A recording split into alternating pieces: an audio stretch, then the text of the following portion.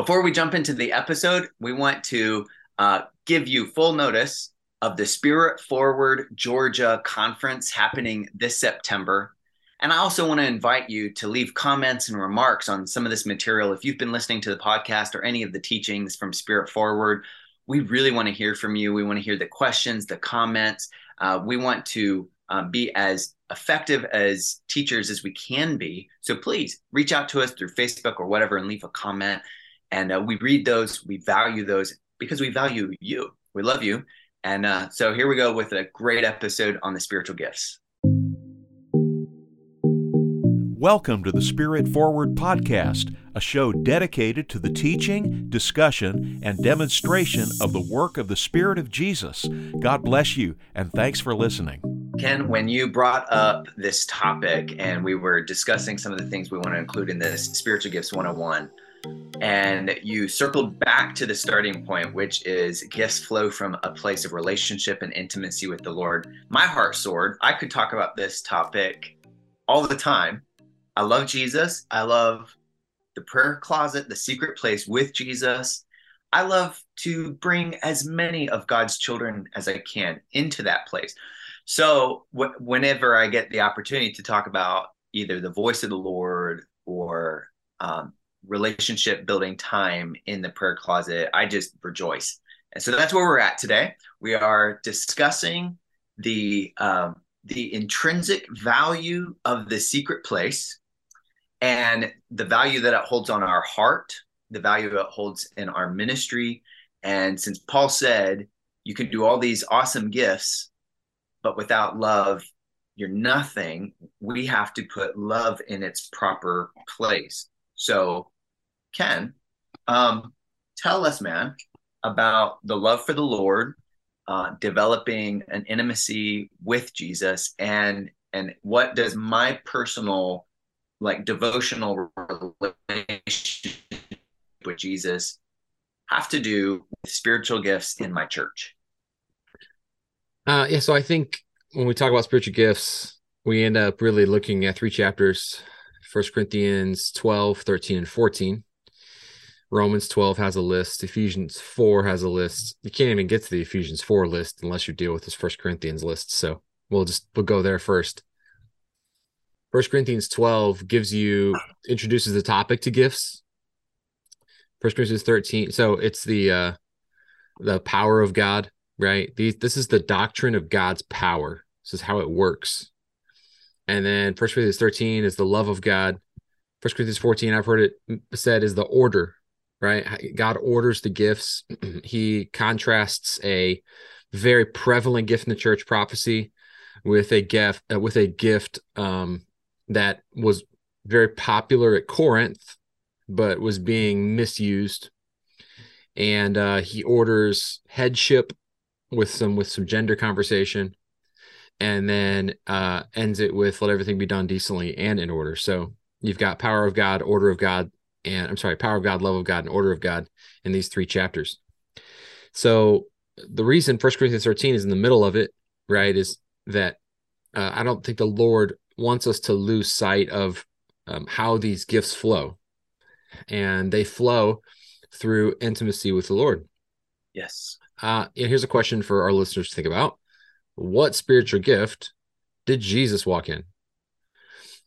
And I'll give you a second to think about it. The correct answer is whichever one he needed at the moment, right? He walked in all the gifts, but he walked in the ones that he needed for a situation. So why did he walk in all the gifts? Is it because he was Jesus? Yes. Is it because he was God? Yes. But he was also our model. So if he's our model, he did a lot of things as a man, through the humanity rather than the deity. If you can kind of accept that language. And he did them as an example for us. And so what we see is him not saying I have the gift of faith, so I'm just going to use that primarily in every situation. He came to a situation and he exercised the gift that was needed because he emanated the love of the Father. So I think it's the safest biblical perspective on spiritual gifts, especially concerning the ministry of Jesus, to see that when you're in tune with the Father, in an intimate walk with the Father. That means you're in the secret place. You're listening to the still small voice of God. You're hiding the scriptures in your heart. You are just spending time with him, listening for his voice, and letting his love saturate you. Then you're going to be in a position to to have access to whatever gift you need when a situation arises. And because we're not Jesus, as much as we're trying to follow his example, one way might be that I'll realize right away, hey, I need to call my friend Josh. He's a prayer warrior. He's got this gift, right? So it may be a situation where I know that the Lord's not going to give me that gift, but he's connecting me with a person who walks in that gift.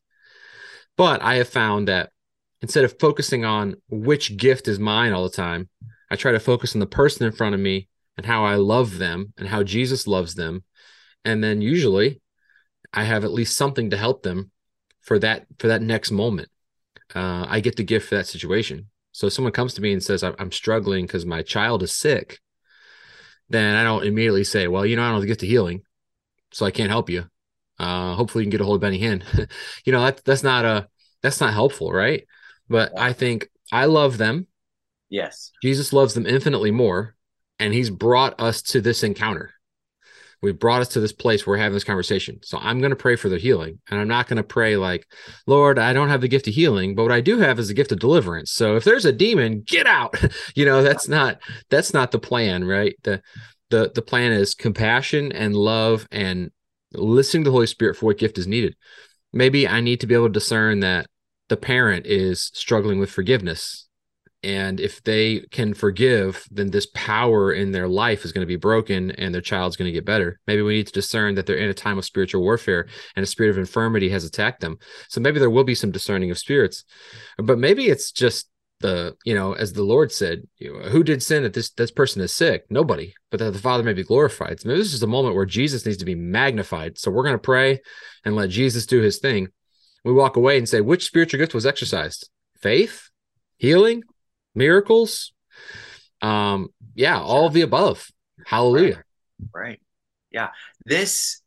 I think this whole dynamic, first of all, you were just recently at a weekend deliverance ministry and you came back, and it was either you or Jared had told me, you used the phrase, you said, that guy's just not pastorly at all. And you go in there and you can see power and it's like, yes, by the Spirit of God, what they were prophesying, revealing, like 1 Corinthians 14, it says that the gift of prophecy reveals the secrets of the heart. You can see that on total display.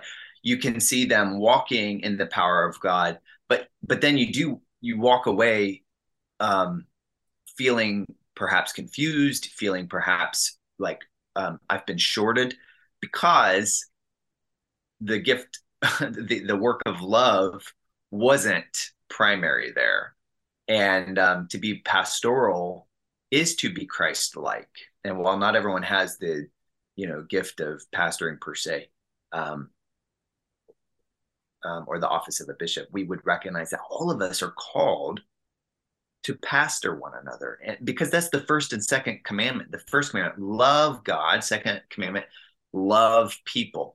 So I think this whole dynamic really makes a ministry gospel-centered, right? Christ-centered, gospel-anchored, gospel-oriented. And we would believe that the workings of these gifts are the work of the gospel.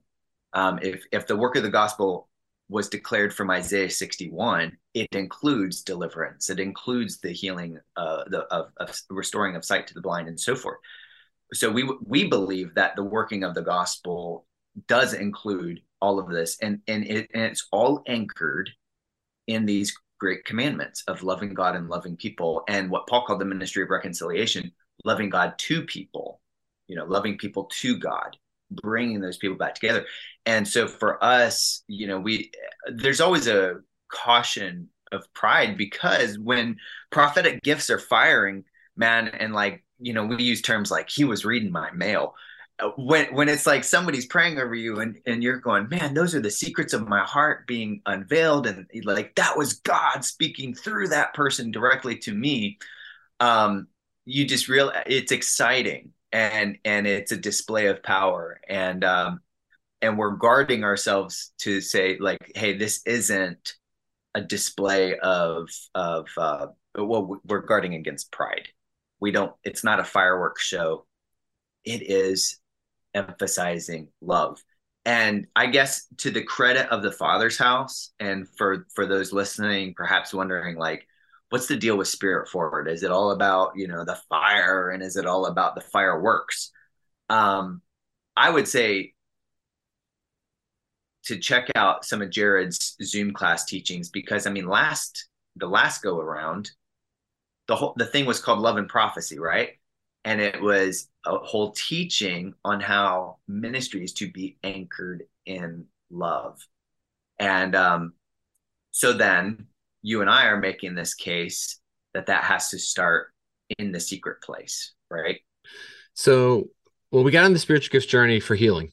Just to be honest, right? Like years ago, Jared and I between us had 4 kids that were sick. He had his 2 boys with his wife, brain cancer and epilepsy, and then a genetic disorder for my oldest, and then later on my youngest. And so we got on this journey because we're praying for them, right? Like my second month as pastor, I'm bringing olive oil to Jared's house to pray for his son who's about to go into surgery on his brain. And I don't even know how to pour oil on a guy's head, right? They didn't teach us in Bible college, Right. like just a simple smear. I didn't know how to do that. I hadn't thought that through. How much oil do you use to get rid of a tumor? Probably the whole bottle. Yeah. So, I'm like, do I put this in a spray bottle? No, it's a rabbit trail. But I'm praying for him and leaving and thinking, I know I didn't do that according to the Bible. I would try to exercise faith. I tried to magnify Jesus. I tried to do my pastoral obligation, but I left and it was like I knew that I didn't know that I didn't know something. I knew that I had gone to a place where I didn't have the faith. I didn't know what Jesus wanted. Right? Like, how does Jesus feel about Jude's brain tumor? I don't know. Like, is this God's will that he's sick? Why would he do that? Why is this God's will? Is God's will just a mystery? And I just need to go through this like bludgeoning of bad news that we're getting and just endure this season. So we began to pursue healing. How are you supposed to pray for the sick? So I read everything by my King James brethren, and then I was done 30 seconds later that they'd written on the subject. So then I had to go look and see what else, right? What else is there to read on this matter of healing? What does the Bible have to say about healing? Why did Jesus have the privilege of healing everybody that he wanted to? Because he was God, right? And as a representative of Jesus, I don't have that privilege. I have to just say, hey, I'm sorry. I'm going to pray for his healing, and then we're going to take him right to the doctor. And then, as I've said in previous episodes, I grew up in a ministry that saw some healing. So, like, is it like lightning? It just strikes whenever. We're always lifting a lightning rod up, and we're hoping that he's going to hit it. So that's how we got the journey. And we saw more people healed because we started believing God wanted them healed. So there was an exercising of faith, which the name it and claim it and word of faith crowd takes way too far. But you do have to have some faith, right? 2 people get in a room and say some words and neither of them believe it. It doesn't seem to do anything. It just a little bit of faith, right? Mustard seed's worth. So we saw more people healed, but we're still trying to figure this out. And then prophecy became a major role because what the Bible says about the gift of healing is very little, although we see a lot of healing. What the Bible says about the gift of prophecy is a whole lot. And so 1 Corinthians 14:1, pursue love in the ESV, pursue love and earnestly desire the spiritual gifts, especially that you may prophesy. So we start studying prophecy and it's like, wait, we got to back up. We got to back up. Step 1, pursue love. How do you pursue love? Is this a spiritual gift? No, I mean, well, yes, God gives it, but it's not in the spiritual gift list, right? God is love. And I do believe that he gives us more and more. Why, we're supposed to desire it and pursue it. Yeah, fruit of the Spirit. Yeah. So it comes out, right? You don't ask the Lord for apples right? And if you do, you understand there was a planting and a growing, right? It's a byproduct of a process. So as a fruit of the Spirit, and not necessarily in the gifts list, we began to see that we need to be in this relationship, and then love's going to come out. And I think just for me, just studying how Jesus operated in power opened up my eyes to how the key to it was compassion. And then, No, this is Jack Deere said what he said because he had approached the scriptures saying, Jesus, why did you heal? Right. And then going to every healing in the gospels and trying to discern what does the Bible say about the reasoning behind the healing. And you come away finding that just by and large, the reason for Christ's healings is because of his compassion on the sick. So if Christ is being motivated by compassion, if Christ is being motivated by his love, that's got to be the same motivation down here. In fact, I wouldn't even say our motivation is the healing itself, right? Because healing is not the end. It's the means to an end of loving God and loving people, of the two great commandments. And as part of the declaration of the gospel, the good news of Jesus Christ. you're right. And what really helped me was seeing saints of God who asked for healing and didn't get healed, who walked away still loving Jesus more. How many Sundays do people go to church because they're so broken down and bent out of shape and they need to hear from God, right? They need a touch from God. So absolutely, the needs of the flesh, the needs of the world, they do drive us to Christ. In the way that the prodigal came home because he was starving in a pig pen, the needs of the flesh do bring us back. And I'm personally, I look at healing ministry as a fabulous segue of getting people closer to the Lord, usually by their own repentance, right? Because James 5 says, confess your sins one to another that you may be healed. I love that. It's just an open door. Somebody comes in and says, please pray for me. I've got this sickness. And now we're in this moment, this opportunity of like, okay, they're in their brokenness, reaching out in humility to ask for something, right? So in that opportunity, now we can, as ministers, we can use this opportunity to get people closer to the Lord through the repentance of sin and that operation of faith and the expression of love. Something that we've experienced in our ministries, sometimes it is the Lord who initiates the thing, right? Like, so you're sitting in church, there's a word of knowledge, and the Lord says, I want to heal cervical pain, right? I want to heal neck pain today. Somebody's got pain in their jaw, they've got tennis elbow, whatever. And the Lord is the one who initiates it. And then you make this, you make a public word of knowledge, and that person can respond, ooh, the Lord saw me. And then in those other moments, the needs of the flesh are bringing somebody to the elders for the healing. But I think in both situations, we're saying it's still the ministry of reconciliation. It's the bringing of the children to the Father and the sheep to the shepherd. And then it leads us back to this idea of now this operation of love softens my heart to the point where I can be then drawn into deeper relationships. And so, again, coming back to the prayer closet thing, that expression of love has garnished a desire in me to get closer to this one who just healed me, or who just, his words just flowed through my mouth. So my heart is so stirred up. Now I'm coming to the prayer closet in a totally different motivation. Whereas there once was a motivation that says you have to do your daily devotions, you have to walk in the Spirit, and you shall not fulfill the lust of the flesh. You have to, now it's like, boy, I mean, just today it was like Song of Solomon 5. He said, in my garden, he says he's meeting his beloved in the garden. He says, in my garden, my treasure, my bride. He says, I'm going to dine on the honey. I'm going to drink of the wine. And so there's a passion from the king who says, you and me are going to come into my garden space, which is totally like Eden concept, right? Like the original plan. We're going to come into my garden and we're going to dine on the sweetest, richest, most wonderful things in this secret place. Yeah, friendship with the Lord is the key. And as funny as it is, I think we need to define some terms. When we talk about going in the prayer closet, a lot of people do have maybe just a different view of it. Maybe a guilt-driven manipulation type, go through my prayer list type thing. And we don't understand prayer as ministering to Jesus, our high priest, doing our priestly role, right? Of worshiping him, appreciating him for who he is, praising him, expressing gratitude for what he's done, right? These are things that they just get hijacked by legalism. They get hijacked by carnality too, Yeah. Worship's more than a certain style of music. And it's more than a type of service or the first 20 minutes or an hour of a church service, depending on which denomination you're in. Yeah, I think that's very wise to point out there because our background is Baptist. So that's our context that we speak from. And this show doesn't exist to beat up Baptists.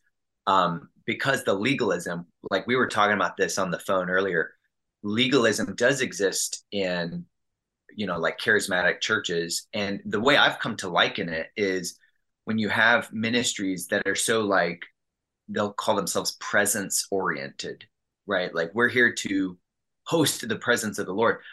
And what I see in the legalistic expression of that is they're treating themselves like the prophets of Baal, cutting themselves, performing a song and dance on the altar, like, set me on fire, Lord, right? And they're trying to like negotiate with God's moving in the church house.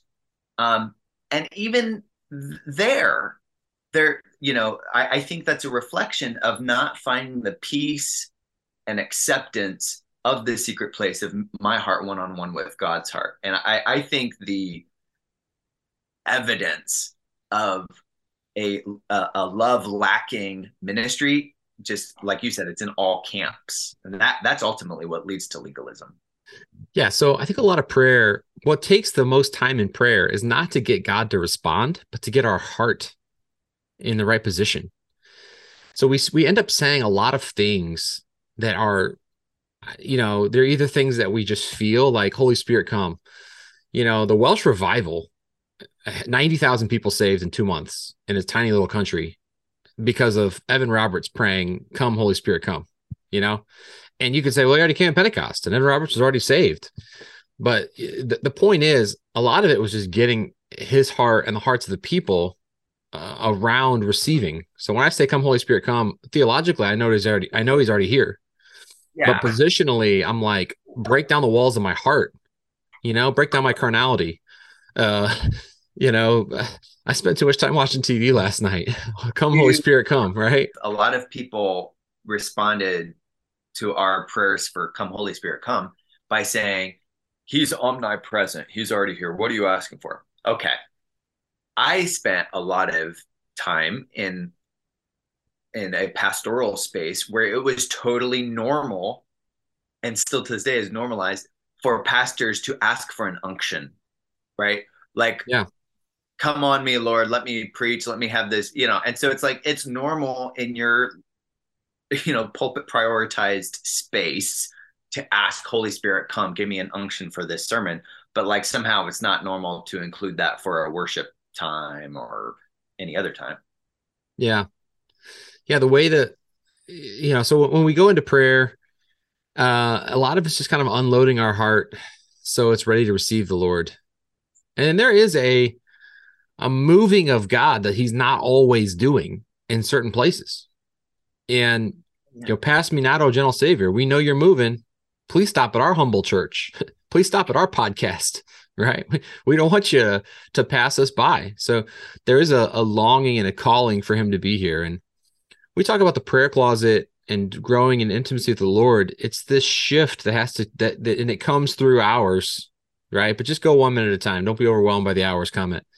But it comes through just letting the Lord transform why you're there, right? You get passionate about prayer. And I've always been very good at reading prayer books more than praying, especially in other seasons of life. I've taught a lot of it, but really what formed me was nothing I taught. The Lord's brought me to the end of all my prayer teaching, right, and put me in a place of just having to explore knowing he's there in the silence and having to explore, what do you want to do? I am out of words.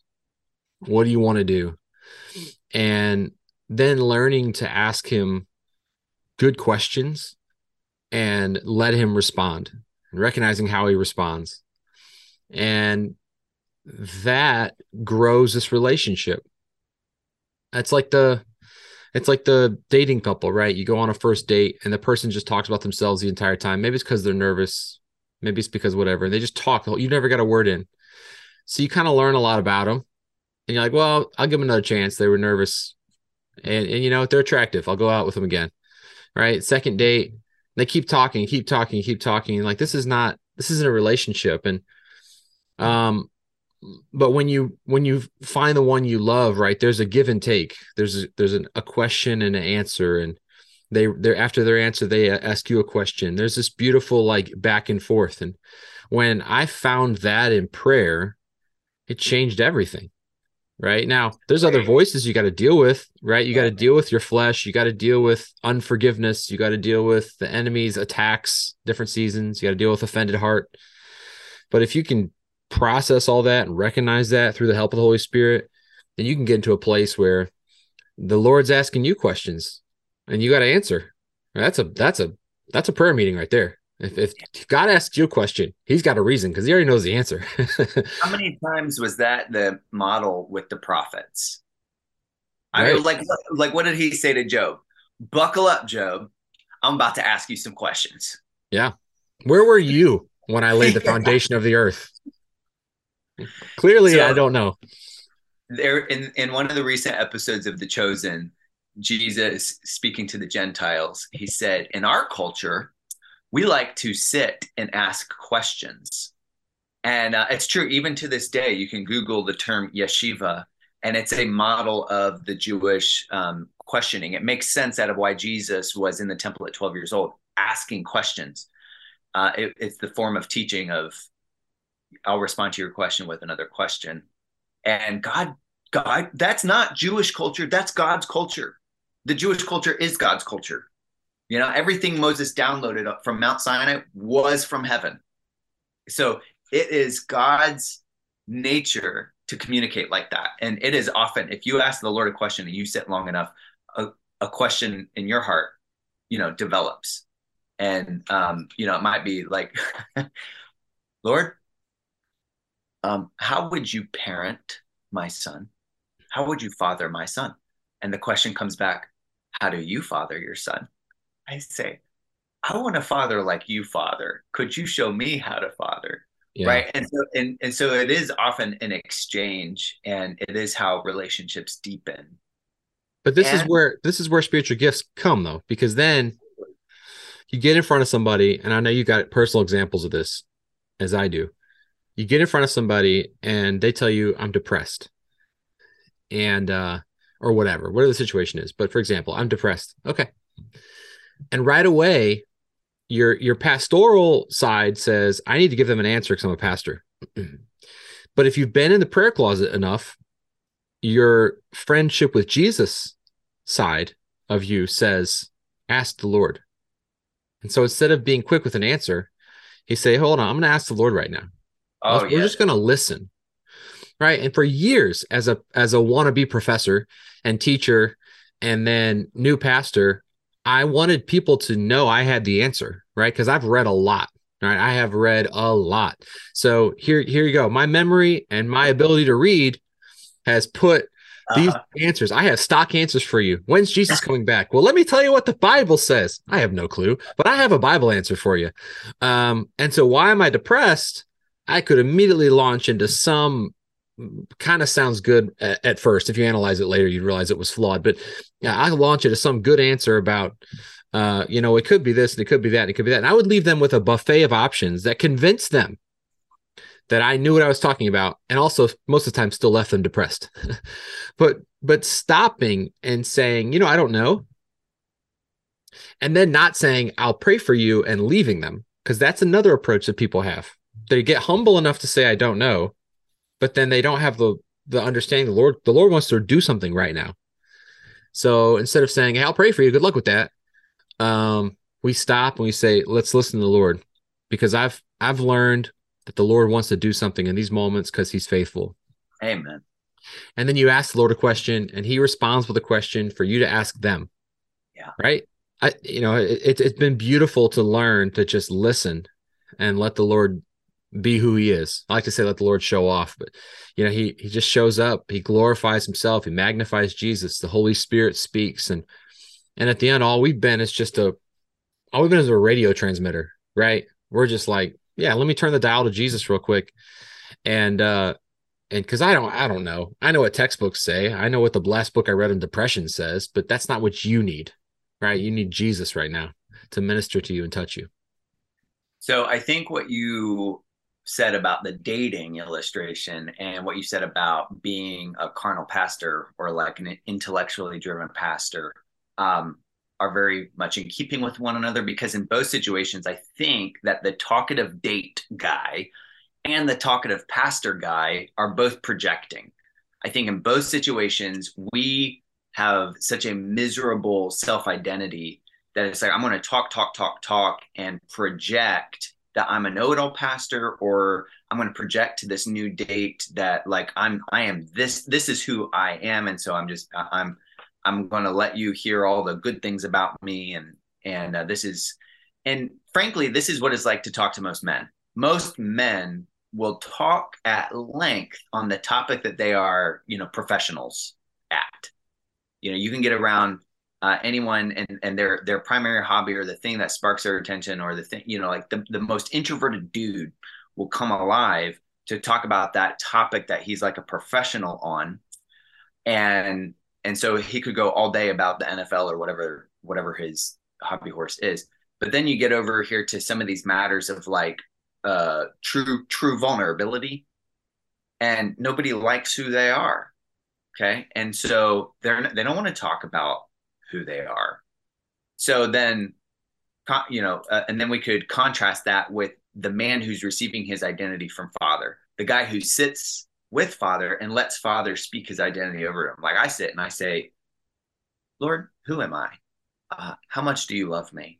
And I let him navigate me through the scriptures, and I let him, navigate through my heart, so that suddenly my identity and my confidence, everything that like who I am, it's being created by him, so that I don't have any worry about outcomes, because who I am isn't built on the outcomes of my labor. It's like Solomon, right, in Ecclesiastes, he says, I look at all the work of my hand, and behold, everything is vanity. It's like, well, yeah, even if everything became vanity, I'm great because I know who Dad says I am.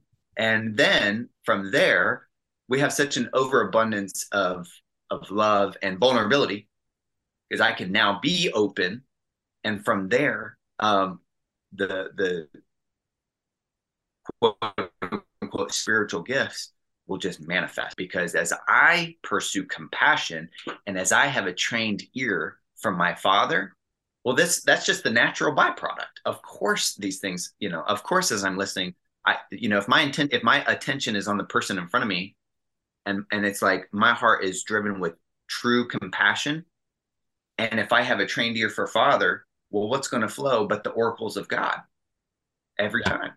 Yeah. To recap a little bit, as we get into this topic of spiritual gifts, we don't ever want to get away from your friendship with Jesus. Your identity as a son or daughter of God is where your gifts are going to come from, because the gifts are coming from a Father. It's not a business transaction. God does not portray himself as a marketplace master. He does not portray himself as a business owner. He portrays himself as a Father. And so we talk about spiritual gifts in the church. We understand that these are gifts that come from a father to a son or a daughter. If your identity as a son or daughter is warped, distorted, or just absent, then you're going to struggle with the gifts, right? You got to go to Abba and get the gifts. And then there's this attitude then around the gifts, okay? And we might talk about this more. We talk about the offensive gift of tongues. Woohoo! But I was with a relative, um, early on in this journey, and I said to them,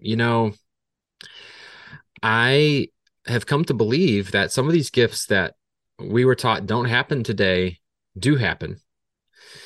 And I said, frankly, I'm experiencing those gifts in my life. And they said, I agree that those gifts still happen today.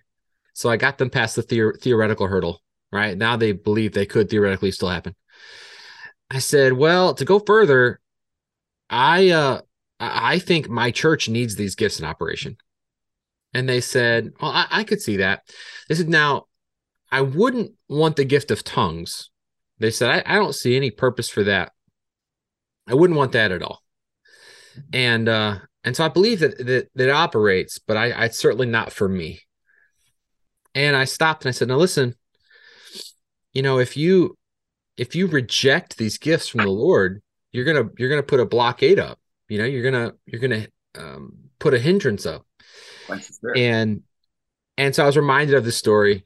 Forgive me for a corny illustration, but when I was I don't know, 24, 25, my dad, he always bought one big Christmas gift for everybody in the family, and each family. So I got one sister. And so that year we went to his house for Christmas, and there were two boxes that looked a whole lot like flat screen televisions. And this is 13 years ago. Flat screen TVs were expensive. I couldn't afford one. I had a big box, and I watched too much TV, so I wanted a flat screen TV.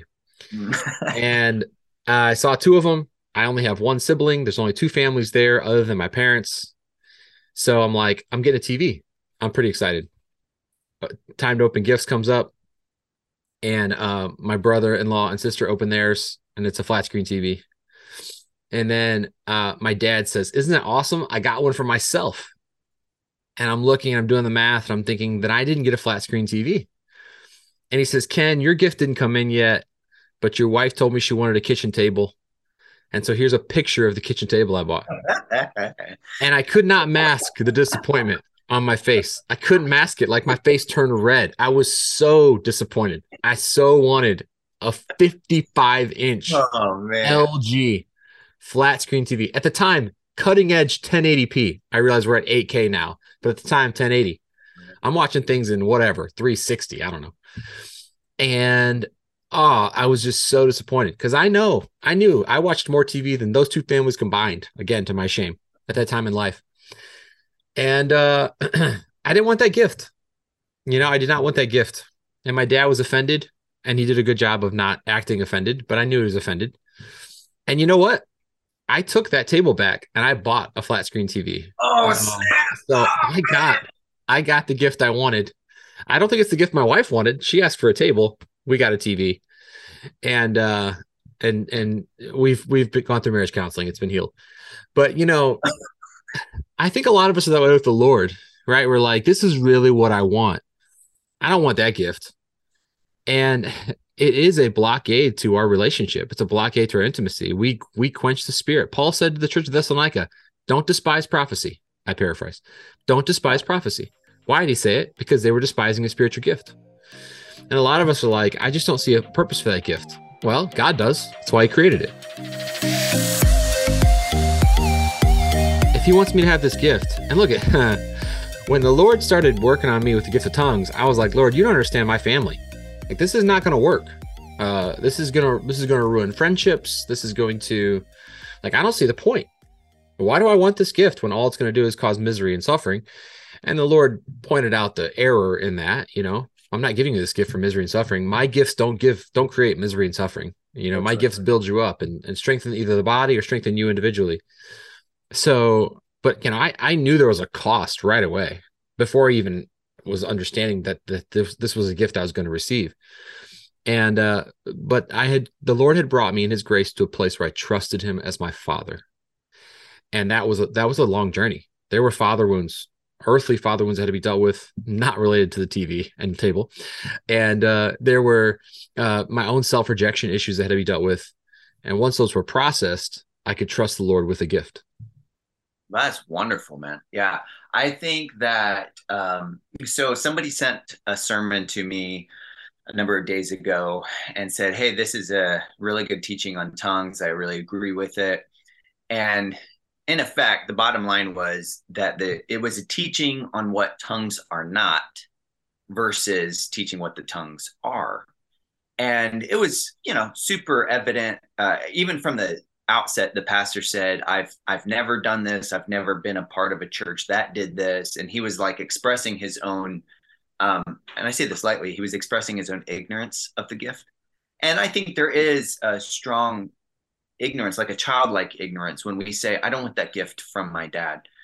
And the younger a child is, the more ignorant that kid is of good gifts. Like you could go to a 1-year old, hold out a lollipop and $100 bill, and the kid's going to take the lollipop, right? And in that childlike ignorance, we come away wanting a lesser thing or disregarding the greater thing. And that's what was expressed in that sermon. As he walked through 1 Corinthians 14, and it was almost as if he was saying, he was talking badly about something that God loves. He doesn't give gifts that he doesn't love. And so if God gave gifts to the first church, it's because he loves the church and because he loves the gifts, right? It's like your dad loving Candace enough to give her a good gift. Like he loves the table, he loves Candace, and so he's making that thing happen. And our Father in heaven loves the gift, loves the recipient. I think it would be then the responsibility of a preacher to sit down with the scriptures and the Holy Spirit and say, "All right, you gave out this gift in the first century because of your great love. Teach me then all there is that I need to know about this gift." To sit down with the Word of God before the Lord and to say, if you gave it once, it must be because you thought it was good. And I don't see anything that's changed in our generation to where we don't need the good gifts of the Lord. It's not like, hey, guess what? There's no infirmity in the world. We don't need the gift of healing anymore. So I think the need is still present.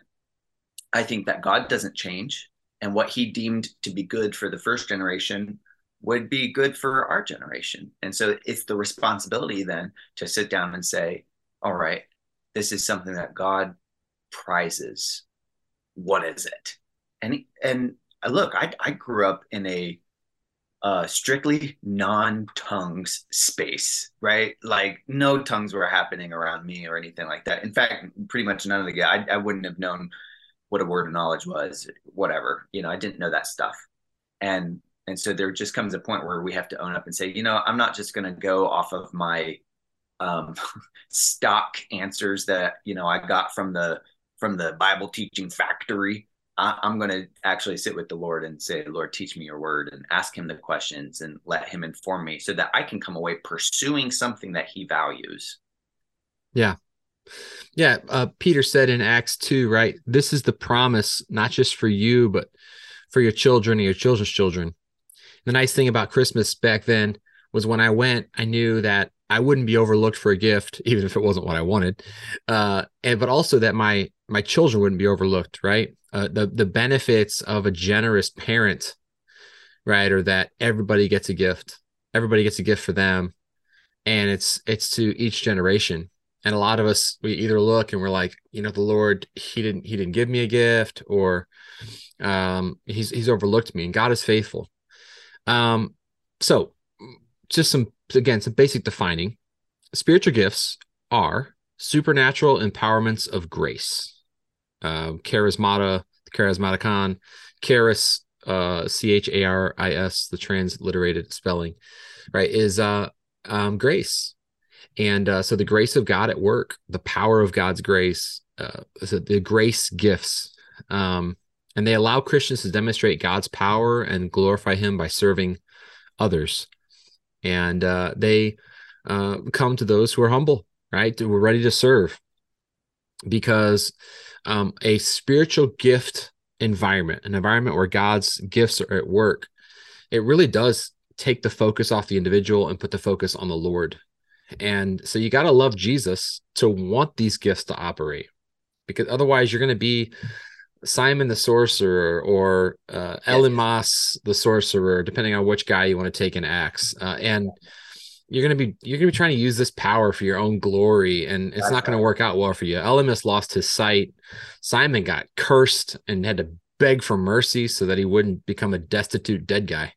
So if you're a pastor and you want to control your church, you don't want gifts. I'll just tell you right now, you don't want that. If you want to have your hand and thumb on everything, if you believe that the church operates directly under your authority and only your authority, and that's your view, I know where you get it, and I've tried to do it, and it just gave me heartburn and gallstones.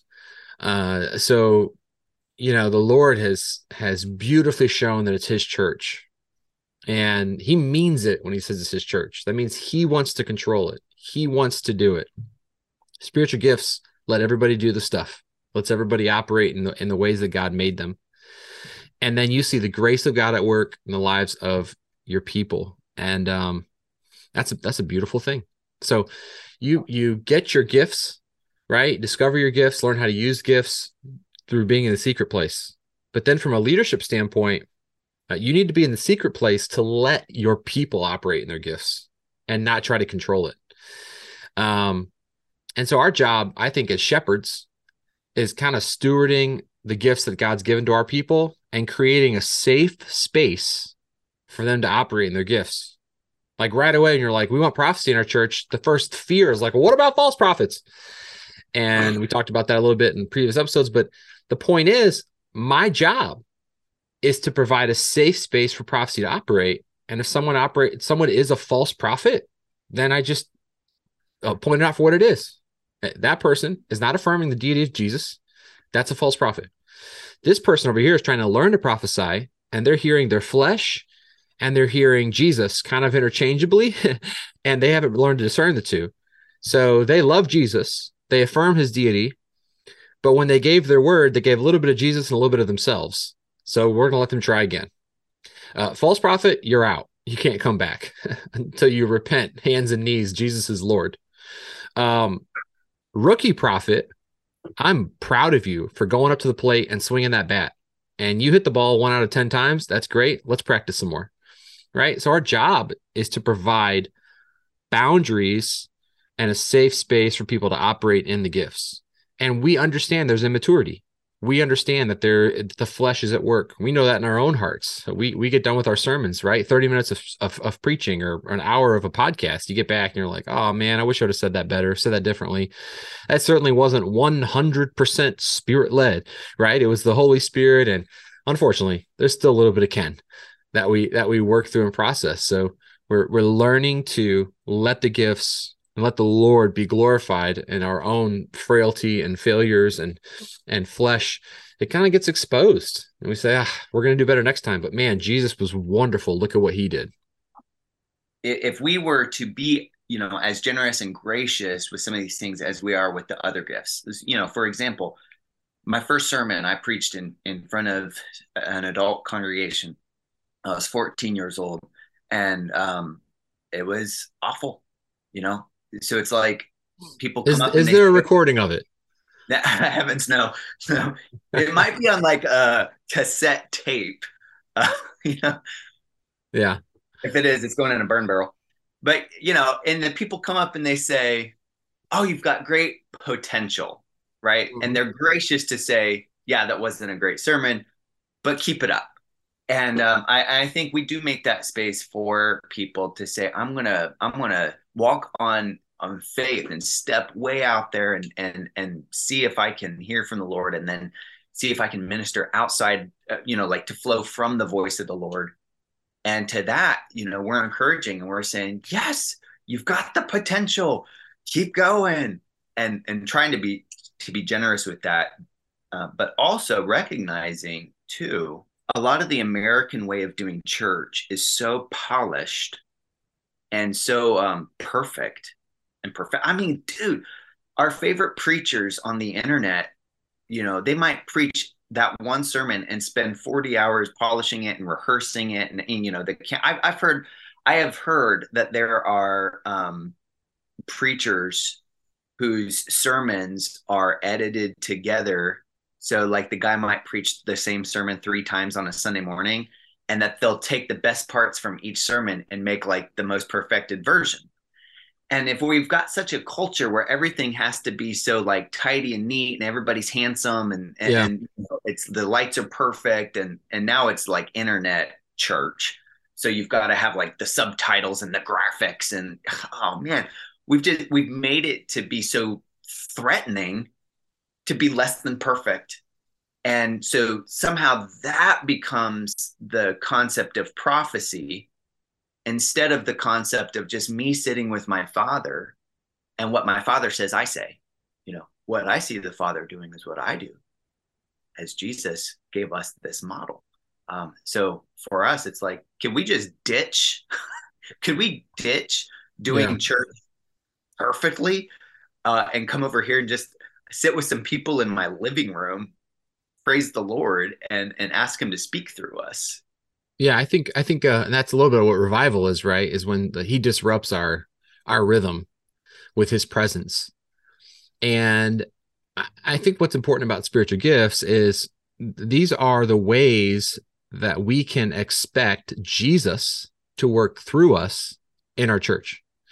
So you go to church with an expectation that you're going to hear a sermon, that you hear some music, maybe you're going to sing a little bit, maybe you're going to hear some things sung to you, right? In a traditional church setting. You go with these expectations, and those things happen, and you leave comfortable with what happened. And what we want in bringing out spiritual gifts is we want people to be comfortable with the things that Jesus said he wants to do in his church. He wants the music, by the way, and he wants the teaching, preaching. We're not trying to get rid of that. But we are trying to create expectation. And the Bible tells us we should expect these things. So, the church at Corinth, Paul said, you come, each of you, with a hymn and a tongue and a prophecy, right? They came expecting things. And I think it's important for us to raise our expectations of what Jesus wants to do in his church. He definitely wants to save sinners, and we know that. And any healthy church is proclaiming the gospel. But there is this teaching that the church isn't for the church, and I think I get what they're trying to say, but I think they missed 1 Corinthians 12, because the church operates in gifts for the church. It's to build up the church and minister. And Jesus did not create us solely to use us, right? There's a loving and nurturing, I want you to be fruitful and multiply, but I also want you to know that you're my son or daughter, and I love you, and I want you to be ministered to in the body of Christ.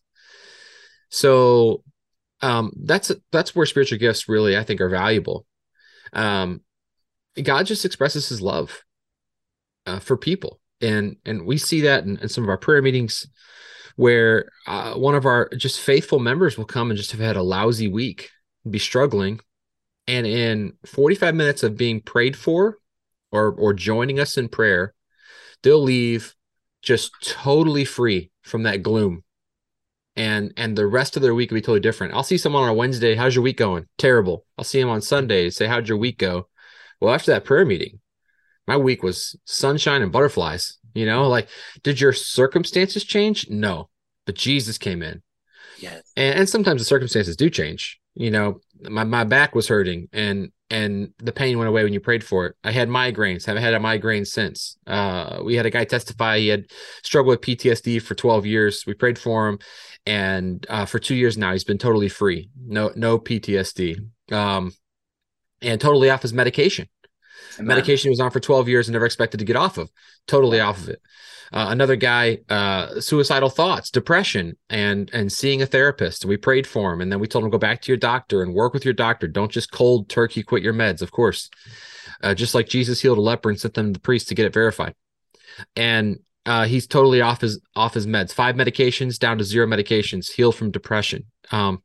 So for them, man, the spiritual gifts were for them. They were already saved, right? Nobody got saved in the working of this miracle, but nonetheless, something beautiful happened. The power of God was on display, and Father God just said, "I love you," and I have a friend who prayed for a guy who had cerebral palsy, and he went faithfully to church. He got healed of cerebral palsy. He dropped out of church. And the pastor called him and said, "Hey man, what happened?" He's like, "Well, I never could get dates before, but now I'm getting all these dates." And he'd been healed, and then he went away from the Lord. And so the pastor went back to the Lord, and he's like, "Lord, why did you heal him?" And the Lord said, "Because I love him." And he said, "But you knew he would betray you. You knew he would leave." And the Lord said, "My love's unconditional." And that's amazing, right? It's disappointing how that guy responded to the miracle, for sure. There's another lesson there. But just stop for a second and just think, man, God loves you unconditionally. And spiritual gifts are one of those ways that if we know what they are and we can expect them in church, we're going to see many, many, many more examples of God's love. Mm-hmm. Yeah, I think the other neat thing is, like, for example, in my prayer time yesterday, the Lord brought two like random people onto my radar. You know, um, one of these guys I haven't talked to in like 5 years, and randomly, boom, I'm hit with these people in a particular scenario, and it's like the Lord just lays this verse right on that person and lays this interpretation with the verse and the whole, and now there's this packaged up thing where I can just text a brother and say, "Hey man, it's been a while, but in the prayer closet, the Lord brought you to mind, and this is, what I think He's saying for you." And so now there's just this tremendous work of love coupled with the surprise element. The Lord does loves to surprise it, just like we love to surprise our kids. The Lord loves to surprise His kids. So now you've got this whole package deal of like, God is speaking to me. He's speaking to me. It wasn't orchestrated by men at all. It was the Lord speaking this thing. And I think that's where we can find really meaningful gifts of love that, frankly, don't require anything natural of me. I don't have to be equipped at all in the natural, because all it requires is me sitting with the one whom I love and letting Him speak. Yeah. It's interesting to me as you talk about that, sitting in front of the one I love, letting him speak. You can't have intimacy without trust. And you know that in marriage, you know that in parenting, right? I need my children to trust me. You realize right away when you have a teenager that's rebelling that they don't trust their parents. It's not the only reason, but it's a common reason. And so we have a lot of Christians who have been so hurt by church and haven't been able to separate church from Jesus, which you shouldn't have to, but you're going to have to. They've heard these terms. They've had these terms used abusively. A lot of people don't like tongues because they heard somebody try to cast a demon out of them in tongues, and it was frightening, and it was wrong, and it was abusive. Yes. And so because of these things, they've got God in a very small box in their life, and they don't trust Him. And it's impossible to hear from God in that place. Blessed are the pure in heart, for they shall see God. If your heart's impure, and we don't mean by that perversion, although that could be a part of it, but we also mean if your heart's just infected, being wounded, being bruised by offensive and abusive people who did things in the name of God, you're going to have a hard time operating these gifts. And this goes back to hearing the voice of God, which is you've preached a beautiful sermon on it for Spirit Forward. We've done some episodes on, but it's always critical in any way the Lord's going to work through us using His voice, work through us using gifts. We have to trust Him. We have to trust that He knows what we need. And He's not going to lay this heavy, powerful spiritual gift on you if you don't trust Him. So, why don't I operate in prophecy? Because you don't trust the Lord. Well, I think I trust the Lord. I've read books about prophecy. I'm in a prophetic training group. I go to a church that believes in prophecy. I ask the Lord for prophecy, or ask the Lord for tongues, or fill in the blank for whatever the gift is. But, you're asking the Lord to give you something that's really powerful, that's going to create more stress, right? I mentioned that if I start talking about the gift of tongues, how much stress it's going to cause me, because there's going to be rejection from friends and some family over it. The Lord had to get me to a place where I trusted Him and was healthy enough with Him that then I could operate that gift. Healing brings problems. If you are known for healing the sick, you get a lot of phone calls. and so I have friends and associates and just acquaintances who they operate strongly. They have a faith for it. But the Lord has had to bring them through an incredible humbling process because, last thing you need is someone believing that they're a healer. It's Jesus, right? So as we're trying to walk in the gifts, the Lord's going to bring us through some tests, and he's also going to bring us through some healing so that we're able to handle the gift, right? Just like you can't drive a car until you're 16, 17, 18. You can't own a firearm until you're 21. There's certain things you just can't buy, medications, whatever, till you're a certain age because you can't be trusted with it. These are power gifts. These are the containers of God's power placed on human vessels. That's And so great. he's like, I'm gonna give you what you can handle. And you're gonna have to learn to operate in it. You're gonna have to learn to develop it, like you did teaching, preaching. At 14, you have to learn to grow in it. So you might be saying, I'm all in. I want the gifts and I'm not getting them. So you guys must be wrong. I don't have the gifts. You must be wrong. Well, I would say that there's another reason. And one reason could be that there's just a part of your heart that's not ready for it yet. And the Lord's saying, I'll get you there, but I'm going to take you what seems like a tangent is actually going to be a place of preparation and training. Yeah, that is a good word. I do see the pattern of training in the Bible. I think that Samuel was a boy, he became an established prophet, and then he had a school of prophets. I see in the New Testament, Jesus trained his disciples for 3 years, and then they were the ones operating at the beginning of Acts. By the time you get to the end of Acts, multiple people that aren't apostles are in the gifts already, and then by the time you get to First Corinthians, it's essentially a school of prophets. And so there is definitely a development pattern in the Word of God. Yeah, I can use an example real quick. With the disciples, Jesus gave them authority, Luke 6, Luke 7, I don't know, Luke 9. He gave them authority to cast out devils and heal the sick, but it was limited. And you say, why was it limited? Well, then there's this time when they see people casting out devils in Jesus' name who don't belong to their group, and they want to burn them. And so you can see why Jesus limited it, right? Like their ability to do miracles is limited. At the bottom of the Mount of Transfiguration, there's 9 disciples at least who can't cast a devil out of a child while Jesus was on the top of the mount with Peter, James, and John. Why couldn't we cast them out? Faithless and perverse generation. Is that to the disciples? Is that to the people? Or is that to both? But there's definitely, you need more time in prayer and fasting. You need to grow in this gifting. You weren't ready for it yet. And not until the resurrection and the ascension do we see the disciples now beginning to walk in their fullness of the measure of the gifts that the Lord had for them. Amen. Amen. Before the show, you had mentioned that the Lord can speak in like 100 ways, and sometimes our frustration comes when we say, I'm trying really hard and I just can't hear him. And a huge part of relationship is learning that there's communication in a variety of ways. Like I don't only listen to my wife through the spoken word. I might listen to my wife through her composure, through the look on her face, through her text messages, like there's just a variety of ways that we communicate. And the Lord is certainly like that. Goodness, I remember reading a book on like Moody and Finney and people who had large experiences with the Lord, and the Holy Spirit came on just like lightning and transformed their ministry. And I'm going through all these testimonies and thinking that's never happened to me.